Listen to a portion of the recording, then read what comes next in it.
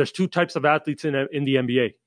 When I talk about leapers versus jumpers, or I talk about speed versus quickness. What I mean is there's actual science behind it. You know, people are like, what the fuck is he saying?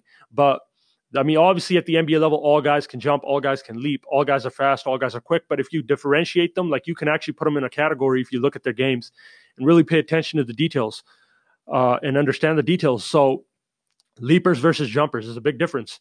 Jumpers are power guys. They rely more on their posterior chain to get up. You know, their hamstrings, their glutes, their lower back, their core strength even. They need all those things firing and engaged to get up and get off the floor. You can feel it coming. They bend at the knees. Leapers are natural bouncy dudes. You know, again, all these guys are naturally bouncy, but like guys like Zach LaVine and Dennis Smith, like they've always been springy as hell. Malik Monk, like you don't see it coming. They can, like, the moment they jump, they're getting up. If they take off, they're going higher and higher and higher. And that's because they have extremely, mobile hips, but their ankle tendons, that's what they rely on. Once they have those strong and strong ankles and mobility in those ankles, they get up like it's nothing. There's a science behind it, you know, and they have long Achilles tendons and they can get up. Their waist isn't that big, and these guys have high hips and just the way they're built. And then they have that natural God-given bounce, man. And it's like, those guys are so fun. For me, I like watching those guys because it happens out of nowhere. It's like, whoa. I remember I watched Malik Monk go baseline against the Bulls, and he did the same reverse windmill that Vince did, but it was so effortless. And that's how it is for leapers. These guys do it, and it's so graceful, and it's so effortless. Whereas if you see a LeBron or a Kobe or like a Nate, you feel that aggression in each dunk because it's coming. And most of these guys are 1-2 jumpers, 2-foot jumpers, and you can feel that power in their jams. You know, a good example is Miles Bridges in the dunk contest. And then you see Dennis Smith, and it's just like boing. And then Miles Bridges is like 1-2, bend at the knee, get up, and finish with authority, you know, pure power.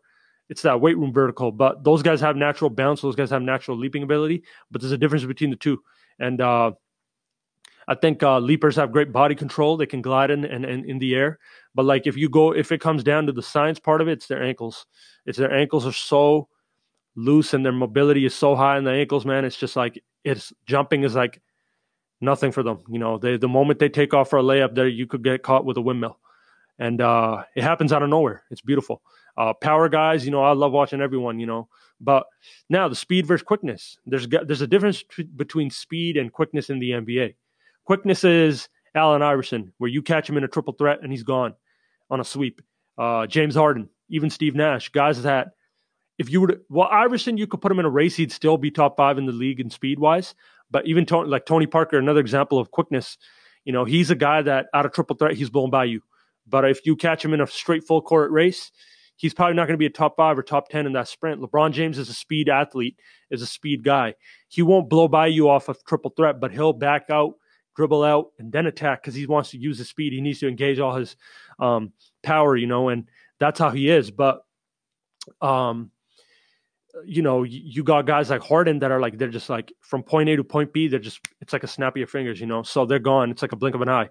Chris Paul's like this. Steph Curry and Kyrie are deceptive, so you can't tell how quick they are, but they're like that too.